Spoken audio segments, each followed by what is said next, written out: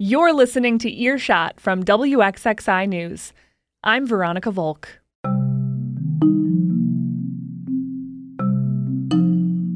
This week, a local environmentalist is trying to convince people to let go of their perfectly manicured lawns. I think there is a shift happening, and it's definitely taking root and spreading.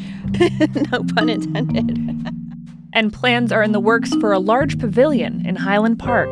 We view the pavilion as something that we can build a narrative of historic landscape preservation around. Plus, a particularly deadly strain of bird flu is spreading through New York, from wild birds to chicken farms. Outside chickens that are raised outside, can come into contact with these wild waterfowl. All that from your local news podcast, Earshot.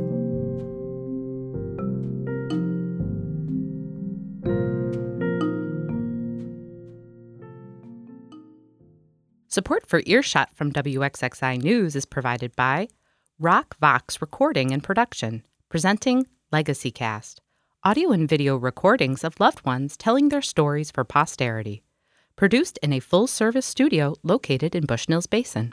More at rocvox.com.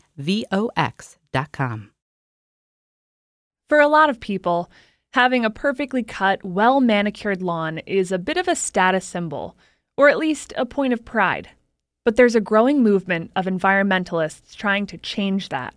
They're urging homeowners to put away their lawnmowers for a whole month and let the grass and weeds grow wild. My colleague Beth Adams looked into this. She spoke with one Brighton resident who is pushing No Mow May. Beth has this story. These are my raspberry bushes. At first glance, Cheryl Frank's lawn looks like any suburban yard. A stretch of grass is bordered by shrubs and some flowering plants that are still waking up. But once she starts pointing out what grows here, it's more diverse than you might think. I have arugula growing in my front yard, and that's because the squirrels put seeds there. So these are wild onions. So you'll see these all over the city. It's just interesting to see what grows. Like every day it looks different because the dead leaves become less and the green becomes more. Frank is president of Color Brighton Green, a nonprofit dedicated to reducing greenhouse gas emissions. She's asking homeowners to make a pledge to not mow their lawns for the month of May. Because our grass in our yards is 2% of the land area of the U.S., which makes it the biggest crop that we grow. And even if we all turned part of that back into natural habitat for wildlife, think of the carbon emissions it would save and think of the animals that would be saved. Most cities and towns have ordinances limiting how high grass and weeds can grow, usually 10 to 12 inches. It would probably take longer than a month for them to get that high. While many people take pride in their weed-free, manicured lawns, Frank hopes they can be swayed to look at it a different way. In addition to frequent mowing, she says the use of chemical pesticides kill the rich diversity of life growing in the grass. Just like, would you rather live in an all-white neighborhood or a neighborhood that has all kinds of different people in it? The same for your lawn. Do you want all one kind of grass or do you want different things in your lawn? If an entire month of no mowing is a bridge too far for some, Frank says don't worry, she may not even make it that long herself. My electric mower doesn't have a lot of high settings, so I'm going to have to mow when I realize that I'll get stuck. So I might cheat and start May 20th or something. We'll just have to see how much it rains. Or you can dedicate just a part of your lawn to the project. Some suggestions for people would be to leave a mown border around a part of your yard that you're choosing not to mow. Maybe put up a sign that says pollinator habitat so that the neighbors know that it's intentional and that you're not just being lazy. And I could also just do the backyard so no one could see it. And if you are worried about what the neighbors will say, you can take her attitude.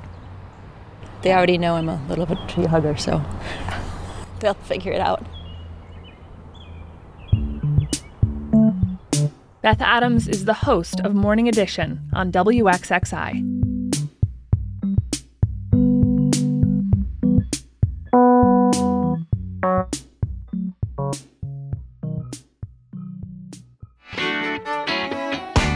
Hi, this is Evan Dawson from WXXI, and if you're enjoying Earshot, then you'll want to subscribe to our other podcast, Connections with Evan Dawson. That's me. On the podcast, you can catch up on discussions about current events, arts, politics, and interesting people. Subscribe to Connections with Evan Dawson, where you subscribe to Earshot from WXXI News.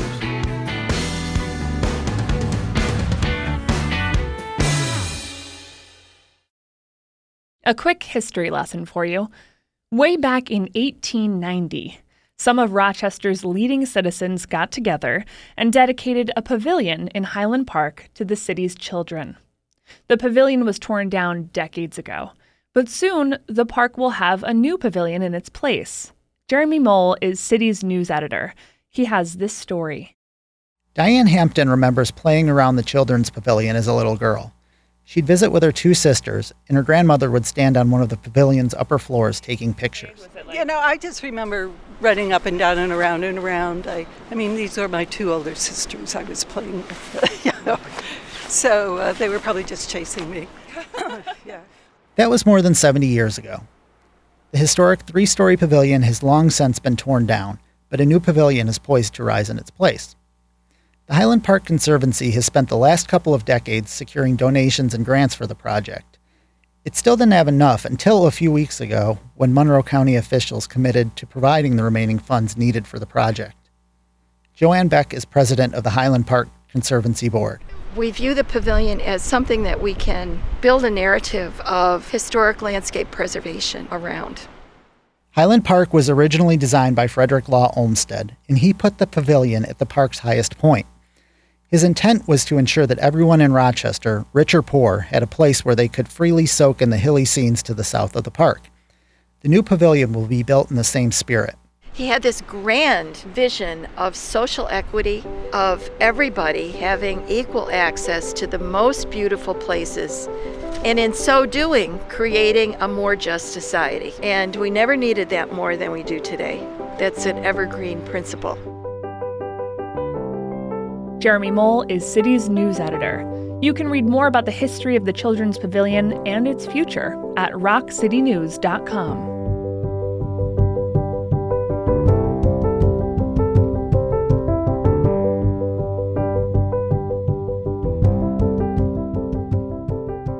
And finally, a highly transmittable strain of avian influenza continues to spread throughout New York.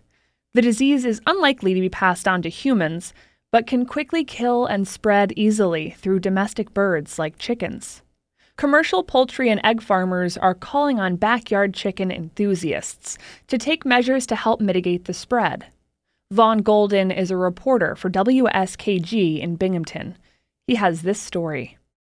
Christina Hudson Kohler is a fourth-generation egg farmer in Onondaga County. She takes precautions against diseases like this particularly bad strain of avian flu, but the risks are big. If one chicken gets the flu, they have to kill all 250,000 of them. Hudson Kohler asks backyard chicken farmers to help stop the spread. If you have a backyard flock, I would just ask you to take it seriously.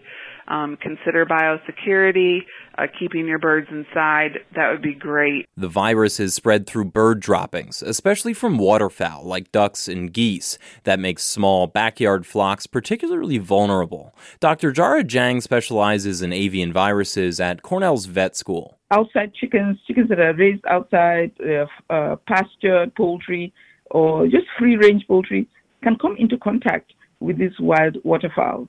And through their feces. Jang says chicken farmers should keep birds away from visitors and cover their enclosures if possible. Cornell's vet school and the U.S. Department of Agriculture both have more resources on their website for how to defend against the virus. Vaughn Golden is a reporter for WSKG in Binghamton. You can hear and read more of their stuff at wskg.org.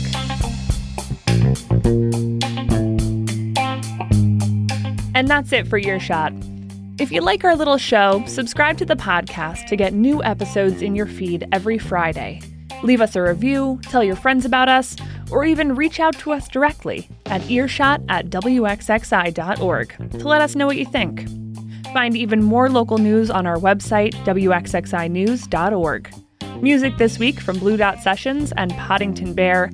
I'm Veronica Volk. Thanks for listening.